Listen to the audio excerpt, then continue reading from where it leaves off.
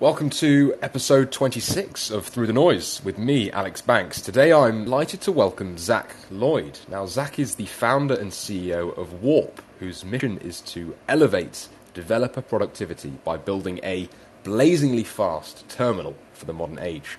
Now, Warp is modernizing the command line experience to ultimately make it more intuitive and collaborative for modern designers and teams, turning the terminal into a real platform to enable engineering workflows. Now, to date, they've raised 23 million across a 6 million seed round led by GV and a 17 million Series A led by Dylan Field, the CEO of Figma. Before Warp, Zach was the interim CTO at Time after spending 7 years as a principal engineer at Google for the Google Docs suite. Zach, thank you for joining me today. For having me, Alex. I'm excited to be here. Amazing. Why don't we kick things off with how you first made your way into the world of startups? Yeah. So like you said, Alex, I was at Google for quite some time. Even before I went to Google, I had worked at a small startup, and then I had kind of known going in that I wanted to found a company at some point. I ended up on a team at Google. It was the Google Sheets team, which I ended up leading for a long time, that I really liked. It ended up staying there for much longer than I expected. And it was after we had built and launched basically a total rewrite of the Google Sheets product that I was thinking about what I sort of wanted to do next. Did I want to stay at Google and try and pick up a new challenge there, or basically try and leave Google and start something on my own? And I ended up going the latter direction. A lot of the reason was just like I thought it would force me to kind of grow and challenge myself in different ways than I was being challenged at Google. And so I went. I've actually done a couple startups now. It's been a pretty cool experience from a growth standpoint. No, that's really brilliant. And I think with where you're at right now, Zach, in terms of Warp, I at least know that Warp's mission is to elevate developer productivity. I'd love for you to talk me through what Warp does for someone like myself who is non-technical. Sure. So, as you said, Warp's mission is pretty broad. We're trying to build software tools for developers that help them get more done. But in a more specific sense, we're rebuilding one particular tool that developers use every day, which is called the terminal. And if you're for non-developers, the terminal is going to be familiar from watching hacker movies, where it's a tool with like the black screen and the green text, and someone is like typing text into it furiously, trying to like hack into a system or defuse a bomb. It's actually it's a tool that is used still by developers. It doesn't exactly look that same way, but functionally it's basically the same thing that it's been since like the 80s and 90s. And it's a tool that a lot of different types of developer activities flow through. So for instance, some developers will use it to write code. You use it to build your code, to run your code. It's like the tool that a lot of developers will use for controlling the other like cloud systems that they use. So for instance, I don't know if your listeners will be familiar with like AWS or Google's cloud. Sure. All of those external systems, they have something called there's a way to use the terminal to configure them and control them and set up rules for them and deploy stuff to them. And so it's kind of like a Swiss Army knife tool that developers use, and Warp is rebuilding it essentially from the ground up, trying to make a version of it that has a much more modern user interface, something that's like more closely matched to how you would build it if instead of building in the 80s you were building it now. And so it's like it works with the mouse, for example, it is collaborative. And so there's a lot of different product advantages that we have from rethinking this tool. And yeah, that's basically where we've started with the business. Yeah, you mentioned it's fundamentally rebuilding it from the ground up, right? I'm curious to know what challenges you've faced along the way doing this, Zach, especially in terms of, iterations and if they've gone smoothly or not. Yeah, it's a great question. The there's a bunch of challenges. So one of the things that makes this tool hard to change is that there is a lot of there's like a lot of existing expectations and programs that expect to work a certain way.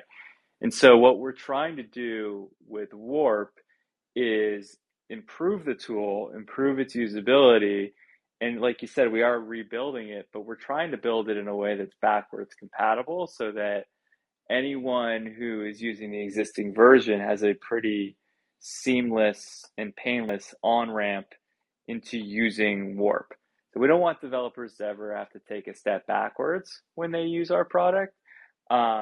But that's actually very, very challenging to try to innovate on something while also making sure that you don't break people's muscle memory, you don't break their existing programs and all of that. So that's one area where figuring out how to do it correctly has been tricky.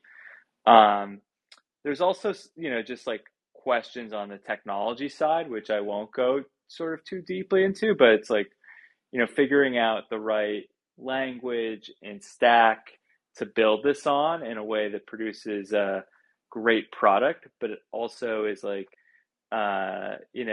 reasonable for us to work in, that we can support multiple platforms for this software. All of those things have been other interesting challenges in getting it going.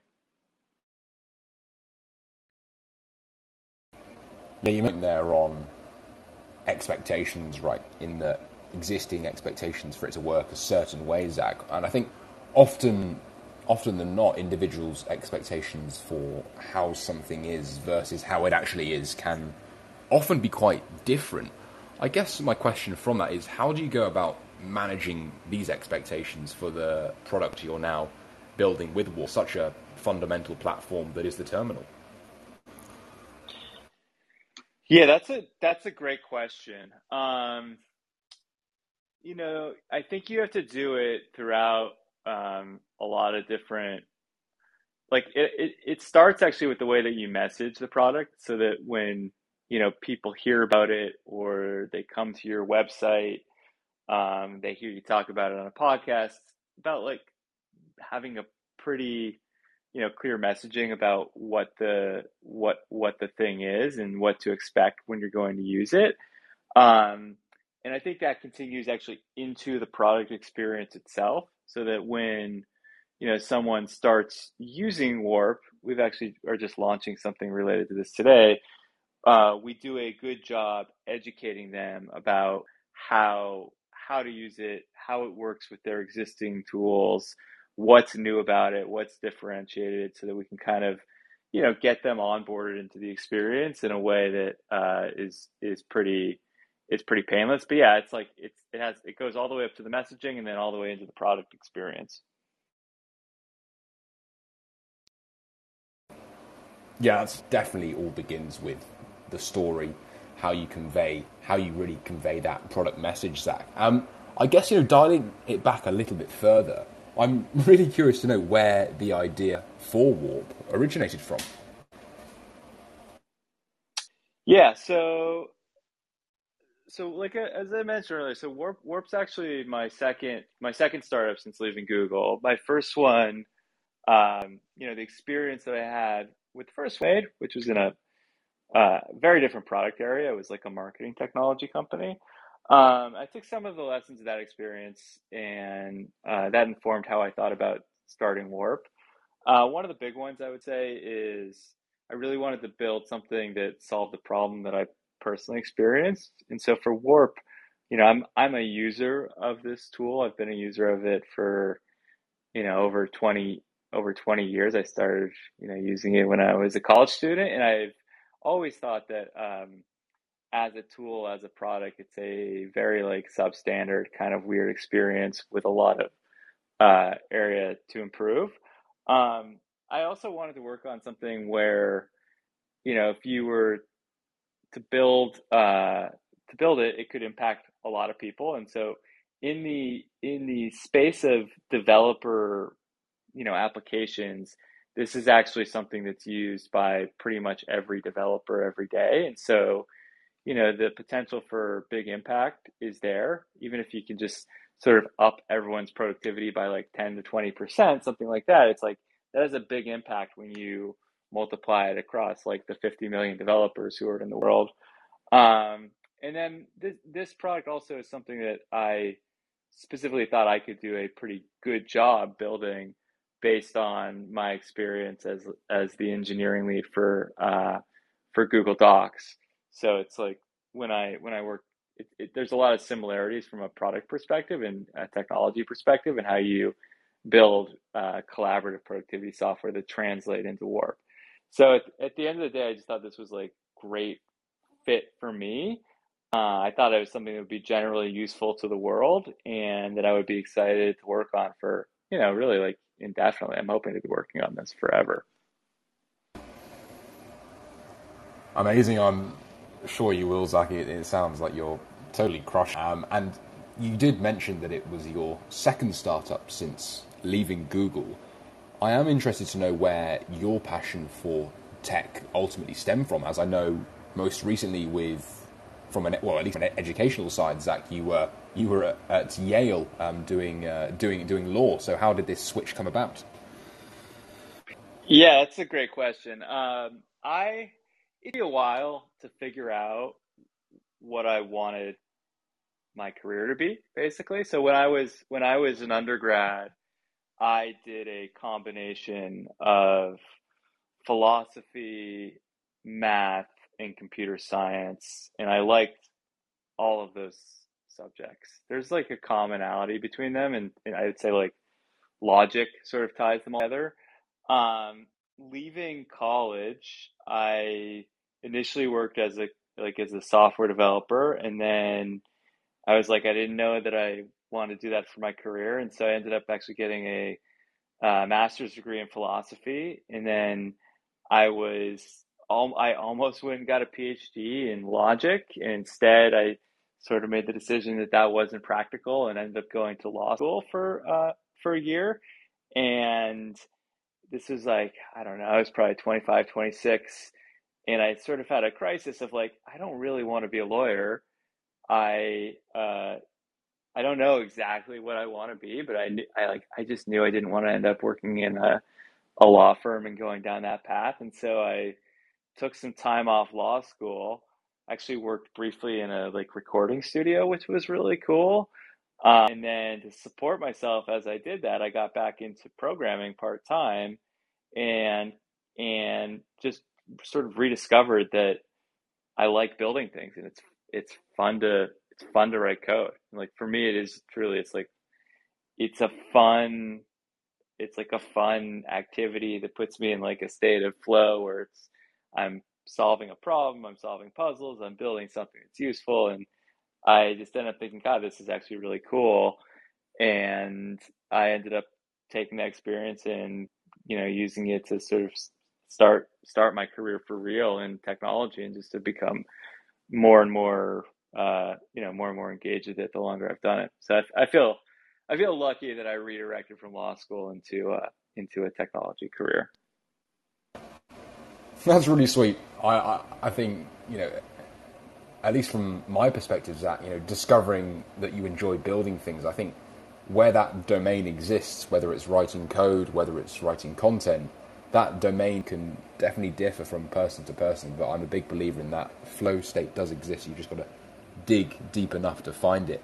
At least from that earlier lesson there, Zach, what lessons did you pull from this earlier side of your career to Warp? Because you were principal engineer at Google to then co-founding Selfmade to then being interim CTO at Time. This wealth of experience. Feel free to just highlight some of the key lessons that you've brought across. Yeah, it's a great question. I think about this. For me, and I don't know if this is the same for. I think different people obviously have different motivations. What I was trying to optimize for was sort of like learning and growth, and uh, I wanted to, I'm like competitive also, I would say, but I wanted to just progressively challenge myself to do things that would kind of make me uncomfortable, and also just like force me to learn. That it's not to say that was easy. Like along the way, like I think some lessons that I learned, like really important to learn how to take criticism and negative feedback well. Really important to like put yourself in a position where you might fail at something. Um, trying to do things that you aren't comfortable with. Not that I still have a lot of stuff that I feel like I need to prove, but I do think exposing yourself to risk and potential for failure has been like a pretty big lesson for me, and it's a motivating thing for me to try to succeed and build something good. Um, when I was at Google, it was around taking on like riskier sort of technical projects and like working on things that progressively impacted bigger people and had bigger scope. Outside of Google, it's like when you're doing a company, it really is. It's a totally different way of trying to succeed. Like I'd always been very good at succeeding in a environment where there's very like well-defined steps of success, and that could be like getting good grades at school. I was a good student, or it could be, figuring out how to get promoted at a place like Google.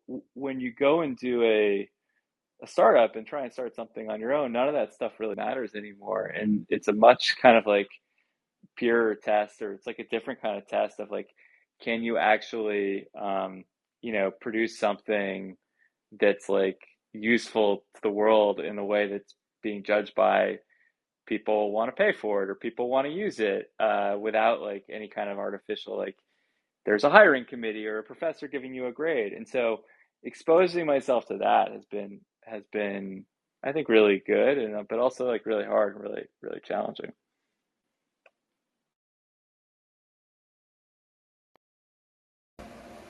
Yeah, those domains definitely differ coming from that academic setting to then, leading the path, or at least leading the way for a company to ultimately, make, or at least be the face of a lot of change there, Zach. I guess, looking at Warp from a little bit of a higher level, I know the early team comes from Google, Dropbox, Gem, LinkedIn, Facebook, and so.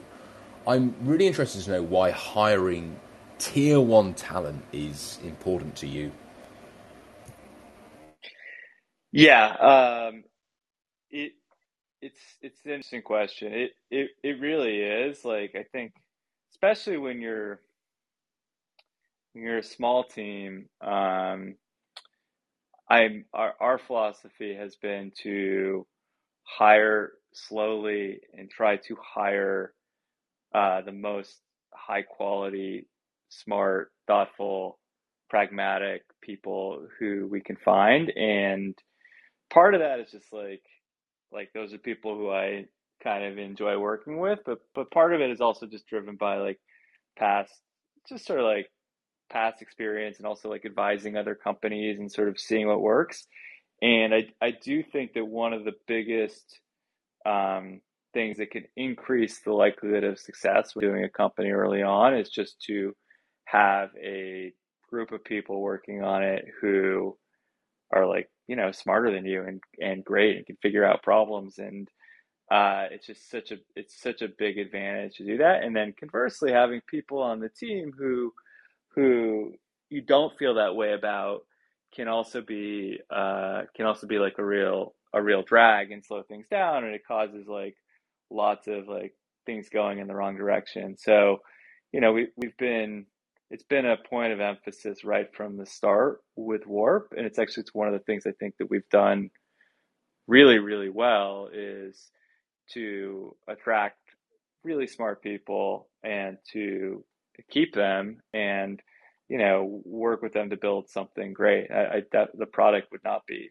nearly as good as it is without trying to without having attracted this type of team. Talent is such a critical factor. I can absolutely get behind that, Zach. And I know with the Series A that you did in April, obviously led by Dylan Field, the CEO of Figma, I'm curious to know how you've really approached product development since then. How have things come along? Yeah, so I having a great investor, and we have great investors, Dylan, GV, Box Group, is super valuable in its own right beyond just like the capital that comes with it. So having like the operational expertise of Dylan has been super helpful.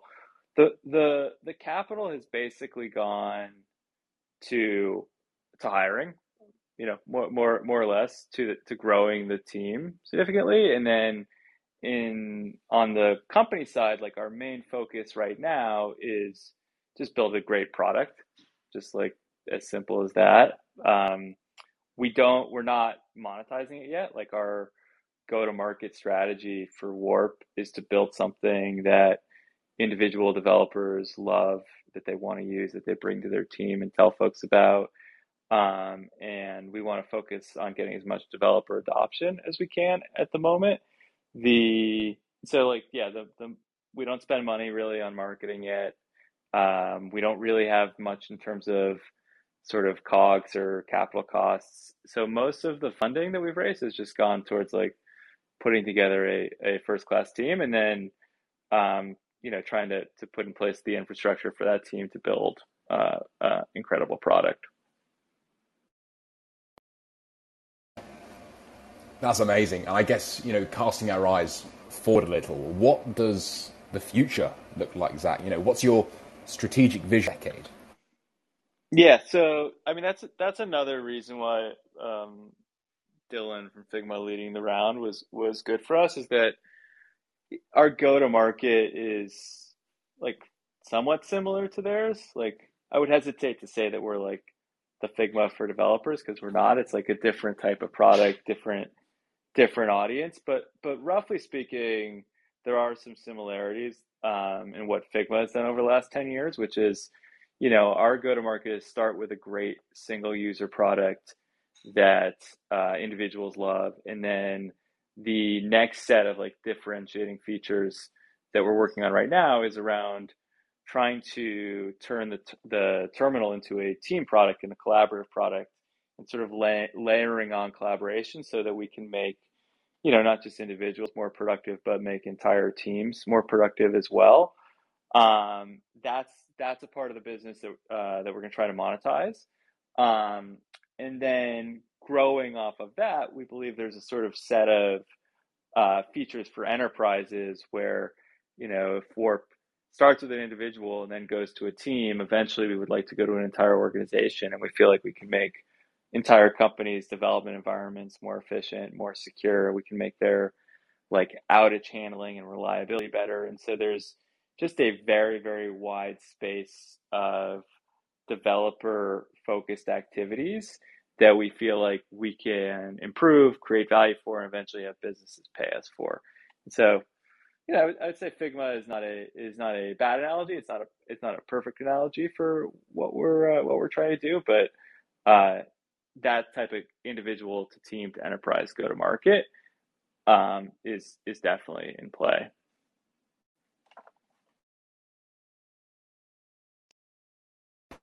Tremendous. Well, that sounds super, super exciting. And you mentioned that collaborative element there. I'm really curious to know, especially when you're building a product that is so great, such as Warp.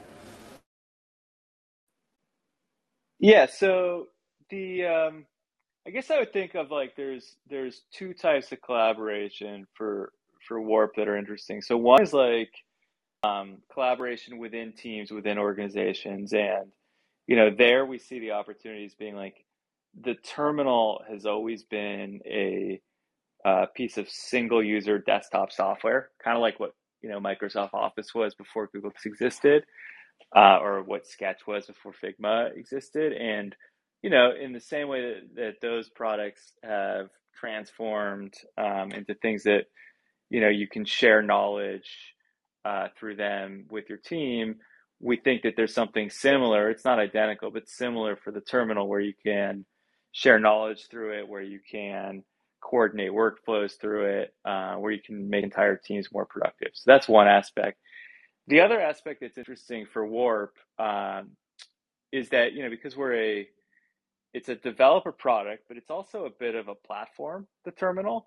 It's a place where people try to like distribute apps and run apps, and they happen to be this particular kind of like text-based app that I don't want to go too technically in, but there's a platform opportunity where, you know, we can try and build an ecosystem where developers can contribute at different, you know, extension points that we have that will make the entire terminal environment and ecosystem better. And so those are the two ways that we think that we can really sort of foster collaboration around the terminal.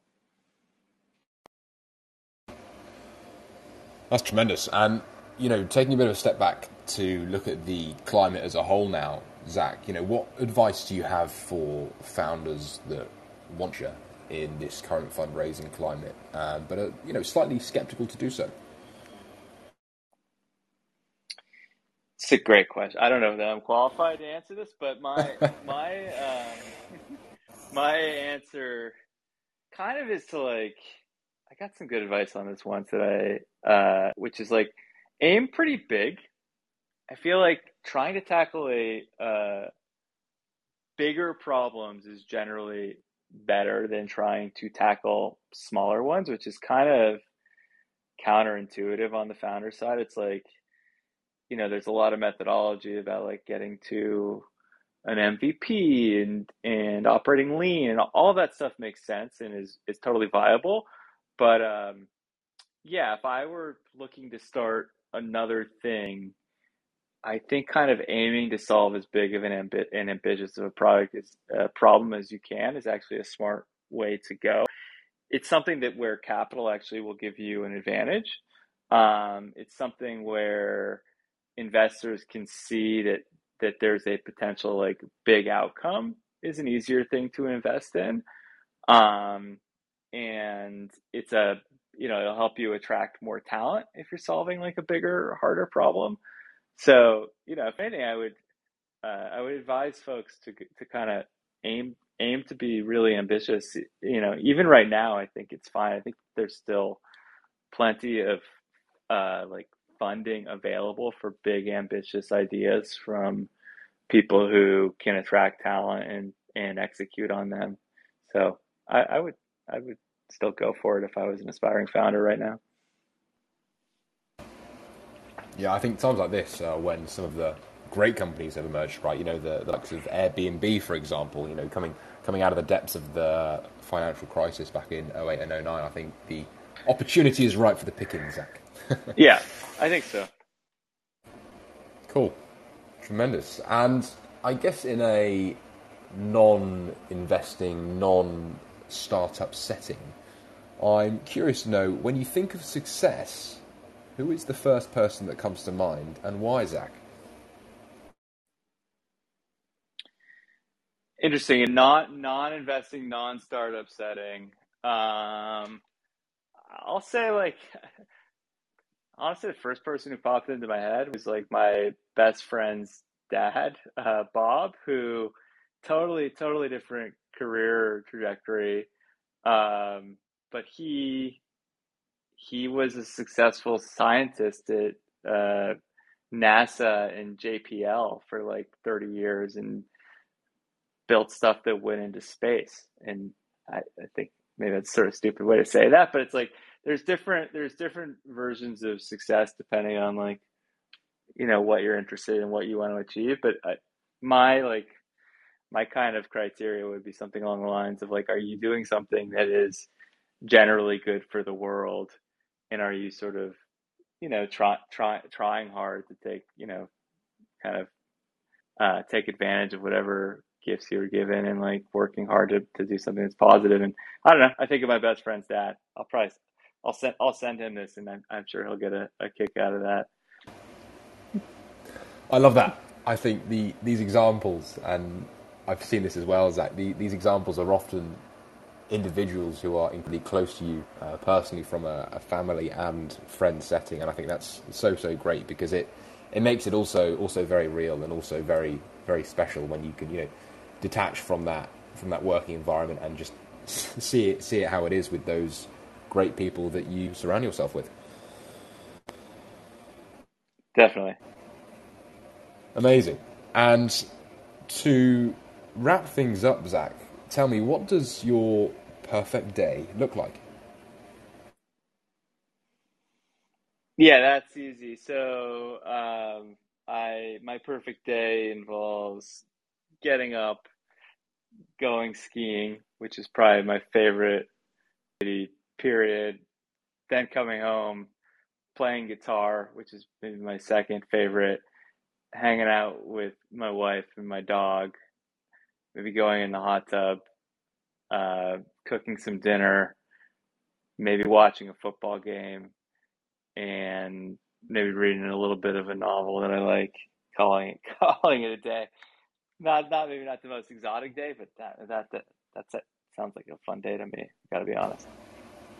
That does sound like a pretty pretty damn good day, Zach. I noticed you are a skier. What's the best place you have skied? So my personal favorite place, where actually I spend the winters with my wife, is a place called Taos, New Mexico, which I think it's not well known that there's great skiing in New Mexico, but this is in like the southern tip of the Rockies. And what's awesome about it is it's a great mountain, it's a great terrain, but it's just not crowded, and it has a super cool, like very unique vibe that you wouldn't get at skiing in a place like Tahoe or at like in Colorado. So yeah, I'm gonna give my vote to Taos. I love Taos. That sounds great. I am still yet to acquaint myself with skiing on the other side of the pond, Zach. I'm only acquainted to Europe at the moment, specifically France. So I think I'll need to get a little bit more exotic and make my way to New Mexico. Well, I wouldn't mind going to France. Maybe I'll give that a try as my next thing. This sounds great. And I've also heard exceptional things about Japan as well. So a couple of new spots I've got to check out. Definitely. Yeah, no, I've also heard skiing in Japan is incredible. One day. Amazing. Well, Zach, we have come to the end now. But no, this has been a lot of fun. Everything inside of the world of startups and life. It's been a real pleasure having you on. Cool. Thank you so much for having me, Alex. I've really enjoyed this conversation. Likewise, buddy. I will catch you very, very soon. Have a great rest of your day. All right, you too. Take it easy. Cheers. Bye-bye. Bye.